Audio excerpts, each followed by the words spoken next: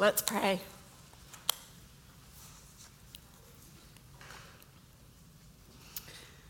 Heavenly Father, as we see your power and majesty in Habakkuk 3, we pray that you would truly open our eyes and our hearts to see it and trust in you and wonder at it, Lord.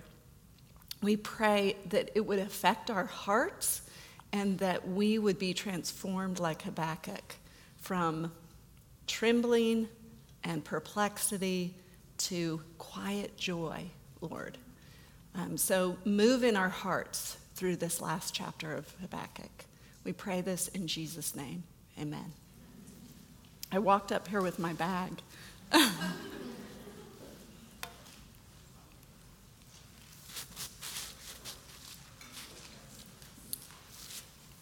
Well, we returned to Dubai in December. After our year away, Andrew is now in a good church in Atlanta. He's doing what he loves, which is rap. He's a rapper. So if you want to listen to his rap, I would love it, and he would love it. And his name is Baby Blue. But blue is spelled B-L-V-E. It's not Baby Blue. It's Baby Blue, but with a V. And you can find him on all music streaming applications. So he's happy there, and he's plugged in with his church. There's a man discipling him there, and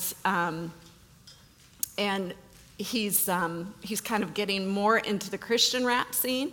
The music that he has out right now is not Christian. It's not like the really bad rap stuff, but it's more about the angst that he's gone through.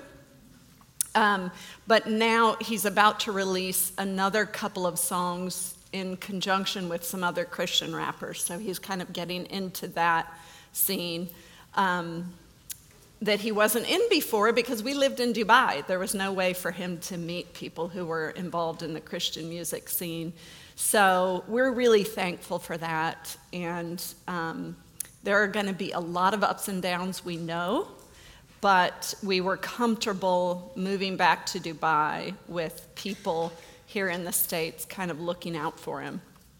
And after we moved back, last month we celebrated our church's 50th anniversary. So they have been gathering together in Dubai on the Arabian Peninsula for 50 years. And it was really a sweet time of remembering God's faithfulness to his church. John, my husband John, went back and did the research on all of this 50 years of history. He interviewed probably 35 people from the original founders of the church, the ones who are still alive, up through more recent members of the church. And it was just an exciting time of looking at God's faithfulness in the past and looking forward to with hope to the future. I mean, we hope the church is there for another 50 years or more if the Lord tarries. We had pastors speak from our 3 church plants that we've planted in the country, and we invited 25 former pastoral interns. I know you all have a pastoral internship program too, or I'm not sure if you call it residency program too. Those are so good to train these. You know, men don't learn how to pastor in seminary. They can learn a lot in seminary, but through these pastoral residencies and pastoral internships, they learn how to pastor a church. So it was wonderful to have these guys back for some more pastoral training, and they're scattered all over the region in places like Kazakhstan and Nepal and Jordan and Egypt and wider. So as senior pastor of UCCD for the last 17 years, my husband John's ministry has been a simple one of preaching the word, encouraging membership, and training up elders for UCCD and for church plants in the surrounding areas. It's been simple but biblical, the way God says to build your church. And as I told you, last year started out in a blur of confusion, and all I could do was cry out help to the Lord. But I think the trials over this last year made last month even sweeter to look at what the Lord's done. We remembered what he had done in the 17 years since we've been there, and even how good he's been through our current difficulties. In fact, I think that's what I would overwhelmingly say about the last year, that I have seen God's goodness so vividly. So remembering who God is and that he has remained faithful has caused me to look to the future with hope, and it's caused me to long for heaven. And reading Habakkuk at the same time has given me confidence in this God who comes to rescue his people. Habakkuk begins his short book crying out, right? Help me, Lord. Oh, Lord, how long shall I cry for help and you will not hear, or cry to you violence and you will not save? That's verse 1 of the book. But he ends his book in chapter 3. Look at chapter 3. Though the fig tree should not blossom, this is verse 17, chapter 3. Though the fig tree should not blossom, nor fruit be on the vines, the produce of the olive fail, and the fields yield no food, the flock be cut off from the fold, and there be no herd in the stalls. Yet I will rejoice in the Lord. I will take joy in the God of my salvation. What a difference a couple chapters make. Habakkuk's circumstances haven't changed, yet he goes from utter confusion and despair to rejoicing. So what happened here? Let's remember the context. Habakkuk's having a conversation with God. He cries out to him to right the wrongs that are happening in Judah. God answers him that indeed he will right those wrongs by sending a wicked nation to punish his own people, Judah. Habakkuk cries out again, wait a minute, how can you use an evil nation to discipline your own people? God answers this with 5 woes that we've just considered. He will ultimately punish that nation while the righteous will live by faith. And the knowledge of God's glory will cover the earth as the waters cover the sea. Habakkuk is left still watching on the tower, waiting for the Lord. At the end of chapter 2, the whole earth is struck silent before God. But again, Habakkuk is bold enough to pray here. So chapter 3, verses 1 to 2. A prayer of Habakkuk the prophet, according to Shigionoth. O Lord, I have heard the report of you and your work. O Lord, do I fear. In the midst of the years, revive it. In the midst of the years, make it known. In wrath, remember mercy. This prayer of Habakkuk was probably a song the people of God would sing. Notice, according to Shigionoth, that it starts out with here. And there are selahs in verses 3 and 9. Those are likely musical terms for corporate worship. And thank God for good, meaty, theological songs to sing, like we have been singing here, that remind us of the Lord's work. Habakkuk knows what the Lord has done. God has called and saved a people for his treasured possession. He delivered them from slavery in Egypt, gave them the law, and put them in the promised land. This happened well before the prophet was born. But verse 2, it says he's heard the report of the Lord and his work. This prayer is in remembrance of what the Lord has done. Habakkuk asked the Lord to revive it, make it known. But he also asked one more thing. Did you notice it? He asked the Lord to remember mercy in the midst of his wrath. As Habakkuk remembers God's work and his faithfulness, he also remembers the unfaithfulness of God's people. He remembers the people wanting to go back to slavery in Egypt. He remembers the golden calf. He remembers Korah's rebellion. He recognizes that even in his day, the people of Judah are filled with iniquity.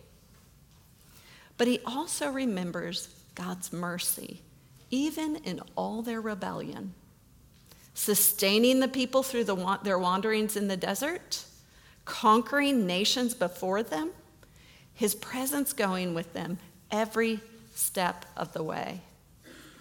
What other nation has a God like this? Habakkuk knows that mercy is part of God's very name. The Lord, a God merciful and gracious, slow to anger and abounding in steadfast love and faithfulness, keeping steadfast love for thousands, forgiving iniquity and transgression and sin, but who will by no means clear the guilty. God is rightly wrathful against guilty people. But oh, how beautiful is his mercy. See here, Habakkuk accepts the justice of God's wrath, but he asks for mercy in it. You know, none of us deserves a smooth and easy life. I was talking with a friend the other day who has struggled with infertility, and now her best friend has stage 4 cancer. We were thinking about how we as American Christians tend to think that suffering is not normal. You know, we get what we earn in this country, right? So if we live good lives, things will be relatively smooth for us. When life goes wrong, we look for something to blame, or we look for some way to make it all right. But none of us has earned the right to live a carefree life. We are all sinners, and we live in a world that groans under the effects of sin. Jesus even promises his followers trouble in this world. But the Bible calls suffering a gift. And that's because the suffering that God sends into our lives is mixed with mercy. It's actually full of mercy. It's out of his mercy. Out of his great love and mercy, he sends us trials to perfect our faith. Those trials make us rely more on Jesus. They draw us closer to him, and they actually make us look more like him.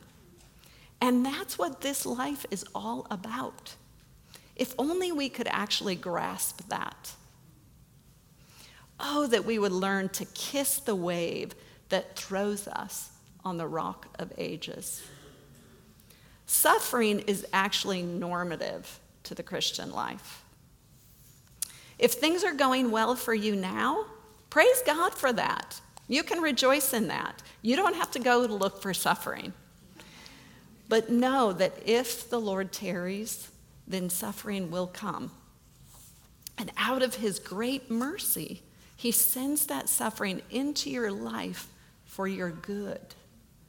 And he'll be with you to the end of that suffering. In Habakkuk, we watch him struggle through suffering and learn to rejoice in the midst of it. He learns to truly rejoice in the Lord, not just in the benefits that he bestows. So what makes all the difference? The bulk of chapter 3 is Habakkuk remembering the Lord rescuing his people. He paints a vivid picture of God coming in majesty and power to save. It's so vivid, it's as if it's a vision that he sees. You notice this book is called a vision.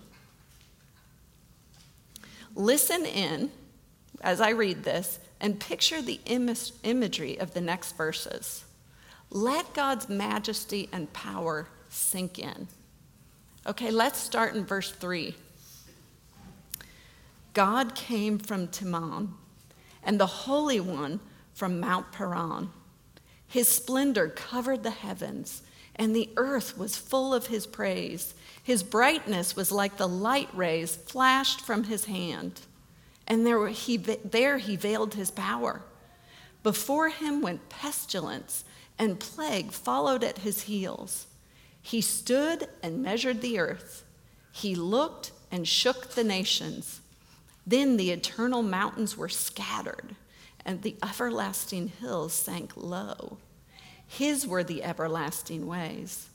I saw the tents of Cushan in affliction. The curtains of the land of Midian did tremble. Was your wrath against the rivers, O Lord? Was your anger against the rivers, or your indignation against the sea when you rode on your horses, on your chariot of salvation? You stripped the sheath from your bow, calling for many arrows. You split the earth with rivers.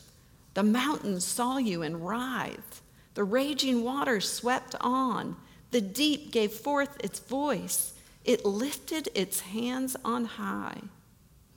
The sun and moon stood still in their place at the light of your arrows as they sped, at the flash of your glittering spear. You marched through the earth in fury. You threshed the nations in anger. You went out for the salvation of your people, for the salvation of your anointed.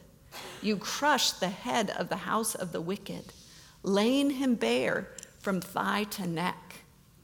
You pierced with his own arrows the heads of his warriors, who came out like a whirlwind to scatter me, rejoicing as if to devour the poor in secret. You trampled the sea with your horses, the surging of mighty waters. This vision makes all the difference for the prophet.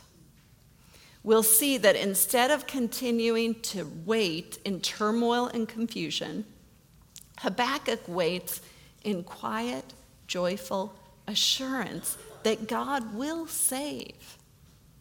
This is because he sees God's majesty and power. Let's first consider God's powerful presence with his people in verses 3-7. And I'm going to just read this again, verses 3-7. God came from Teman, and the Holy One from Mount Paran. His splendor covered the heavens, and the earth was full of his praise. His brightness was like the light. Rays flashed from his hand, and there he veiled his power. Before him went pestilence, and plague followed at his heels. He stood and measured the earth. He looked and shook the nations. Then the eternal mountains were scattered. The everlasting hills sank low. His were the everlasting ways. I saw the tents of Cushan in affliction. The curtains of the land of Midian did tremble. Notice that Habakkuk starts his remembrance at Teman, Mount Paran. This is where the law was given. It's where God made the covenant with Israel. They would be his people, and he would be their God.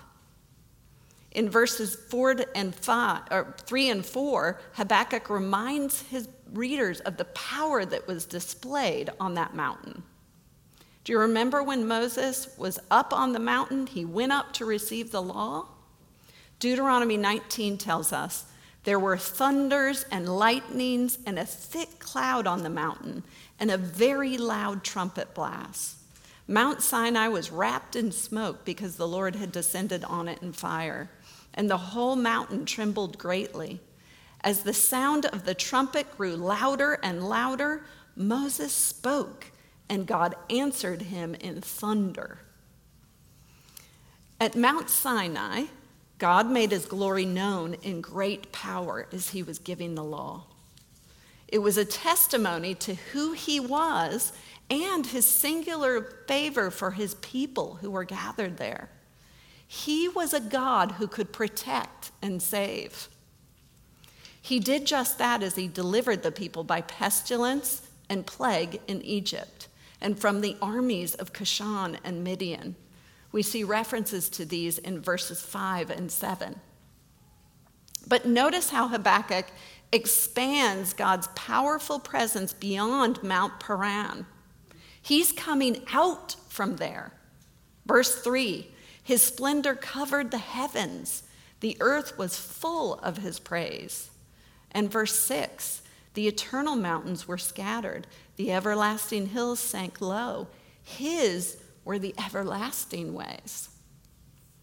Habakkuk is considering God's majesty in all of creation, lasting out into eternity. We see here the everlasting, ever-expanding power that brought his people into the promised land.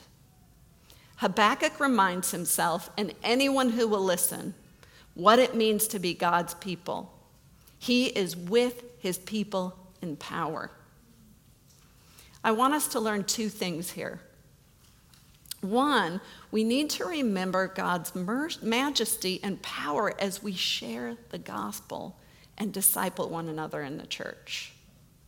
Jesus said to Peter, "On this rock I will build my church, and the gates of hell will not prevail against it." As we go about the work of one another ministry, God's powerful presence is with us. Nothing can thwart him. Don't forget that. Do you feel weak and inadequate when you share the gospel with others? Does it seem to fall on deaf ears? Is spiritual growth in you or another person maybe that you're discipling slow? Do your children not seem to be interested in the things of the faith? Take heart. God will call his people to himself.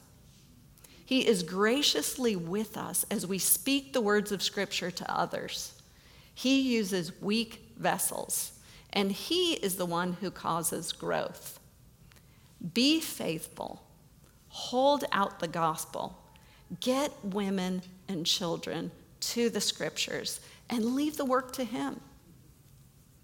I was discipling a few women in our church before we left Dubai, and I just had to drop everything when we abruptly left. When I came back to Dubai in December, I had a conversation with about 3 different women who I was discipling, and they all told me how much they had grown over the last year, the year that I was gone. 2 of them are actually discipling several other women themselves now, and the other is pouring into her daughters, who are like teenage and adult age. We may plant and water, but God gives the growth. God is on the move. Nothing can stop him. He's coming out from Mount Paran. He is building his church, and he's protecting it. Our job is to speak his word, open the Scriptures to others. His powerful presence is at work in people's lives. And 2, God is present with his people everywhere, forever. As you go about your days, God is with you personally. Your life is not fundamentally about your work or your family or your ministry. It's fundamentally about knowing the creator of the universe. That's why you were created, to enjoy knowing him.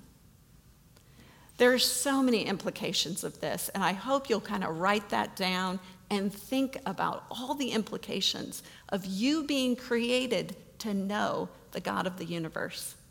But let me just emphasize one. Make sure you're carving out time with him. Your work is important. Your kids are important. Your ministry is important. Surviving day-to-day life is important. But make sure you're mostly about being with your Lord. Don't underestimate the effect of your life in spending daily time with God.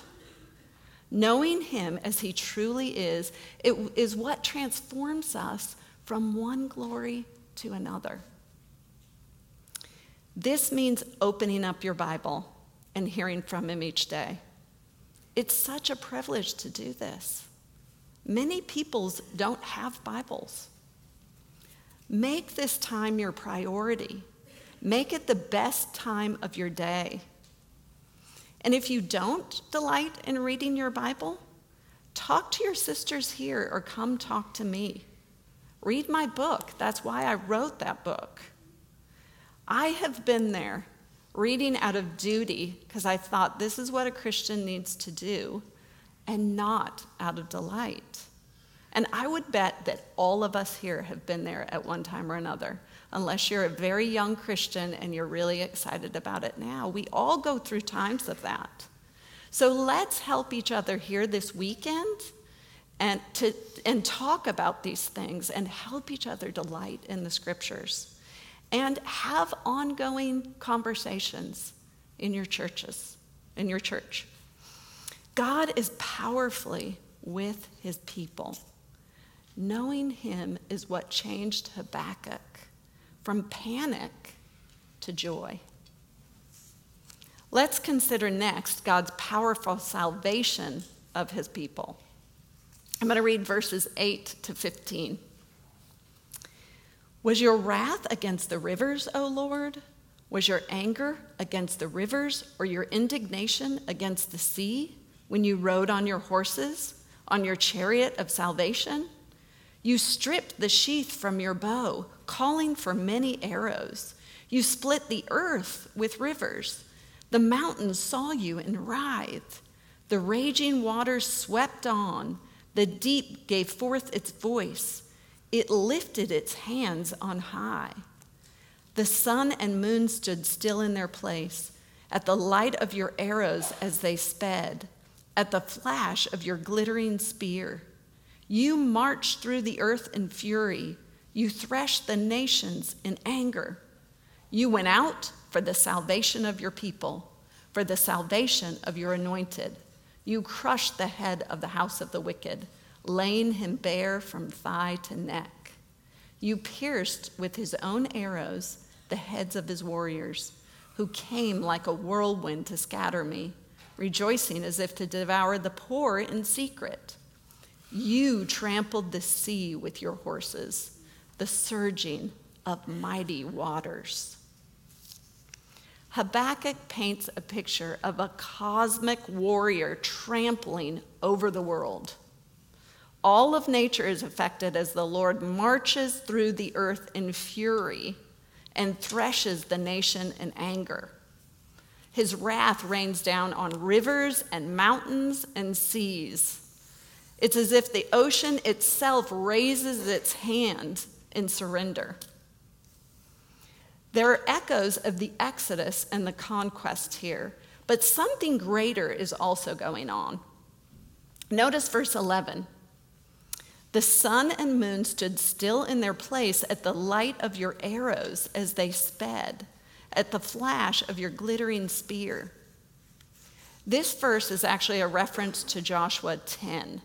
Do you remember when Joshua prayed for the Lord to stop the sun and moon until Israel took vengeance on the Amorites? The sun stopped in the midst of heaven and did not hurry to set for about a whole day. And the Lord threw down large stones from heaven on the Amorites, so much so that the hailstones killed more people than the armies of Israel. It was a miraculous and great battle. But notice in our verse, the sun doesn't stand still at noon. It stays tucked away. You can actually see this better in the Hebrew than you can in our English translations. But the light of God's arrows and the flash of his spear gives off the only light. The darkness of God's wrath here covers the earth. Why? Why such great fury and wrath? Why does God trample the earth and the sea? Why does he let fly arrows and spears from his chariot? Verses 13 to 14. You went out for the salvation of your people, for the salvation of your anointed. You crushed the head of the house of the wicked, laying him bare from thigh to neck. You pierced with his own arrows the heads of his warriors. God is coming in mighty power for the salvation of his people. He is coming to rescue you. But let's pause here for a minute. There is great joy in knowing God's power for his people. But imagine the horror here of God's enemies. Remember even the people of Israel in the giving of the law, how the fire and smoke and thunder and lightning that happened, they cowered and trembled. All of the power that we see here in these verses is being poured out in wrath on God's enemies. They can't hide from it. Not under the ancient mountains, not on the deep of the mighty waters. The fury that caused the sun and moon to hide exposes the nations and tramples them underfoot. That's the fury that comes after us in our sin. God created the whole earth to rightly glorify him.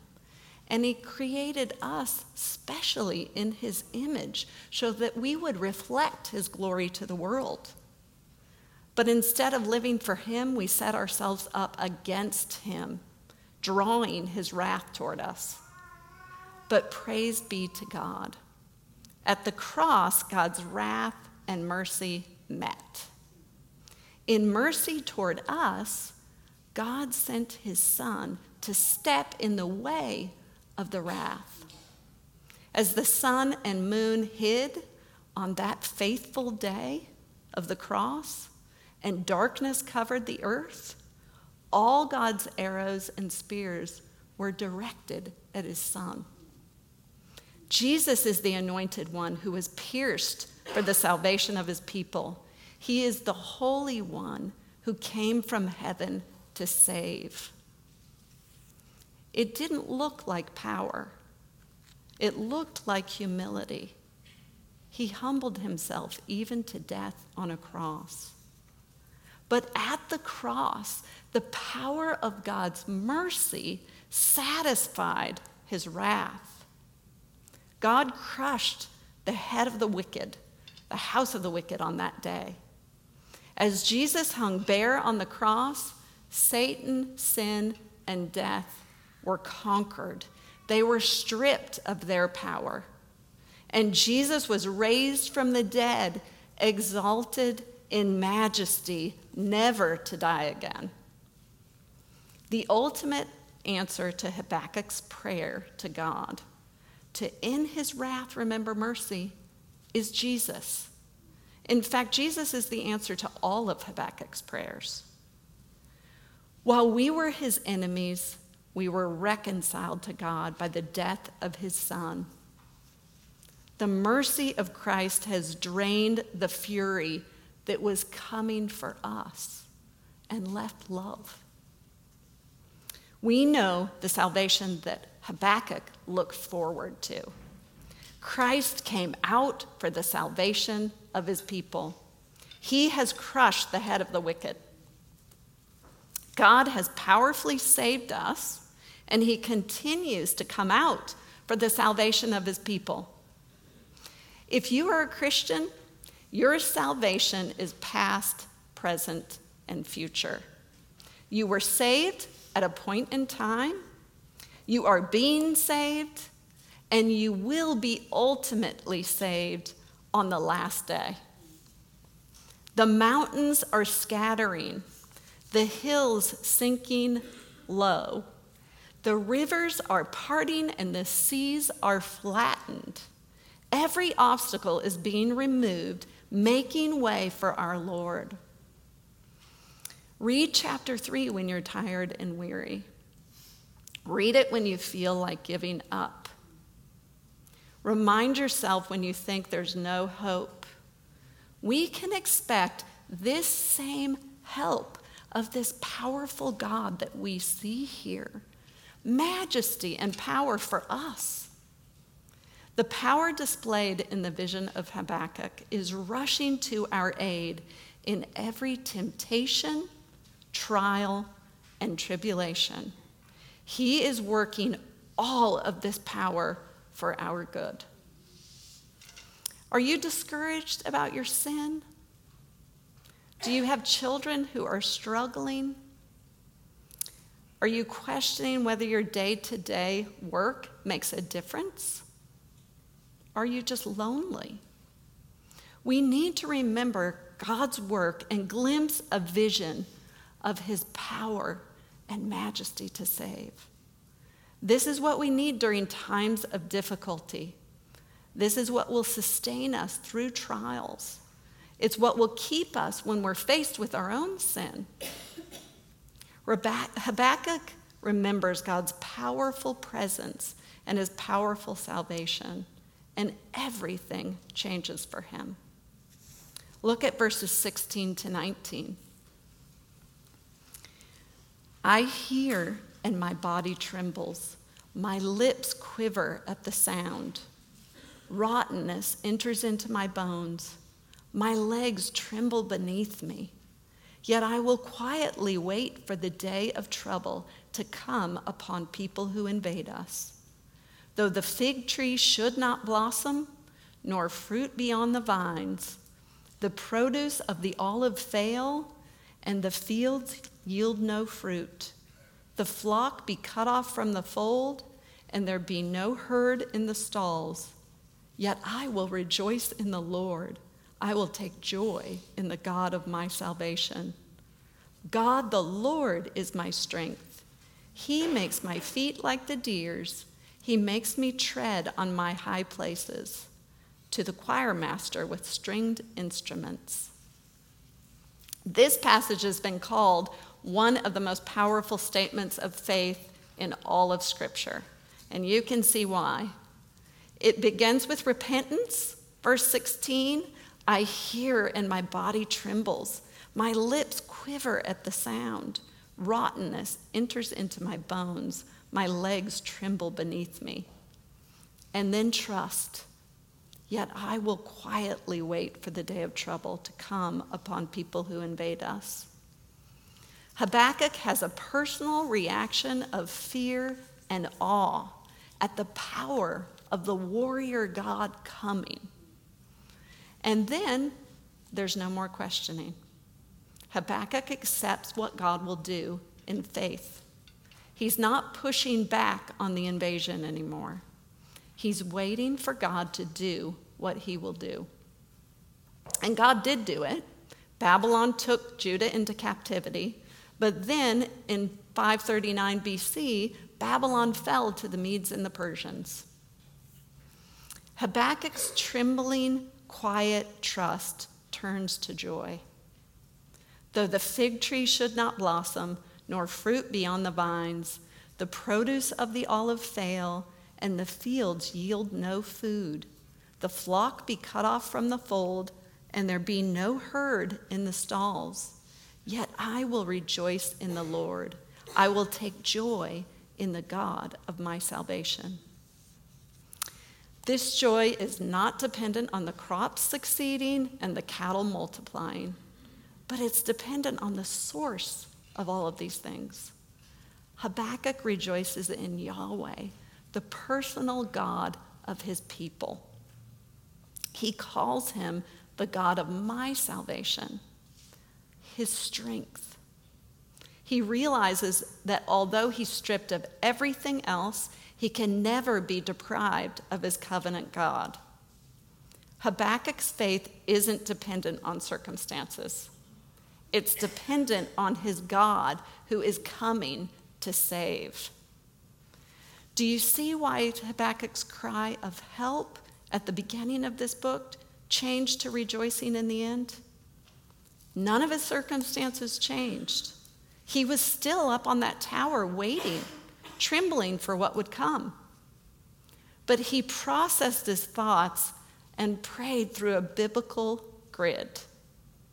Habakkuk knew the scriptures so well that they were like an epic motion picture in his mind. God coming to rescue his people. Overwhelming victory. He remembered God was powerfully present with his people, and he was powerful to save. We must do the same. God will ultimately destroy all evil, and that actually includes our sin. It's not comfortable, and we can't do it our way. God uses various means to accomplish his purposes in and through us. And his means might not look good on the surface, but they are always the best means to accomplish the greatest good in our lives. We, like Habakkuk, need to repent and trust this powerful God to do what is best.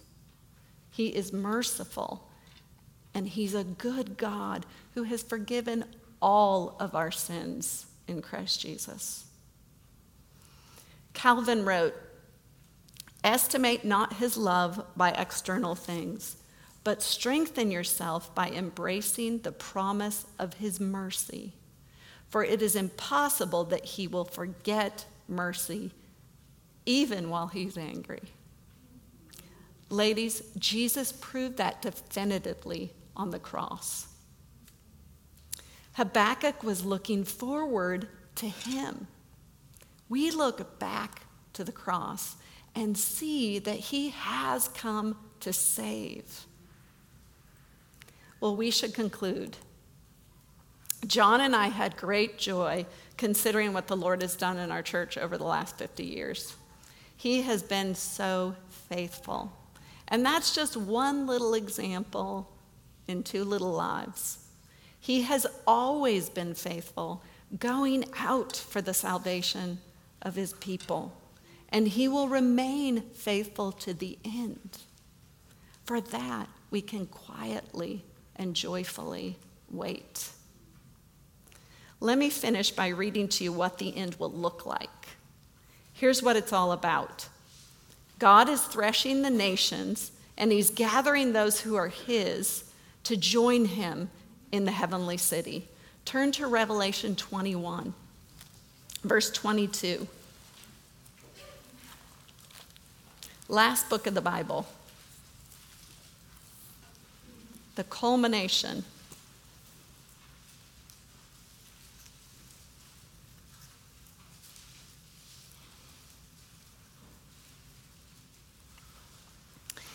"And I saw no temple in the city, for its temple is the Lord God, the Almighty, and the Lamb. And the city has no need of sun or moon to shine on it, for the glory of God gives it light, and its lamp is the Lamb. By its light will the nations walk, and the kings of the earth will bring their glory into it. And its gates will never be shut by day, and there will be no night there. They will bring into it the glory and the honor of the nations. But nothing unclean will ever enter it, nor anyone who does what is detestable or false, but only those who are written in the Lamb's book of life." This is the ultimate day that Habakkuk waited for, a never-ending day, and that's what we're waiting for. So don't lose heart in times of suffering. We have an even greater view than Habakkuk up on that tower. We know the end of the story, or should I say the beginning of the never-ending story. We will spend eternity with God face to face. Come, Lord Jesus. Come out for the salvation of your people. Let's pray. We do pray that, come, Lord Jesus, come for the salvation of your people. We long to see you face to face and be gathered together in that celestial city on that day.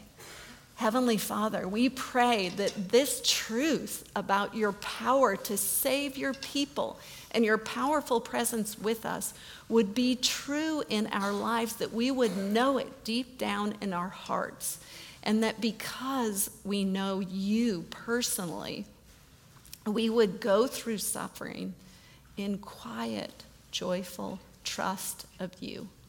And we pray these things in Jesus' name. Amen.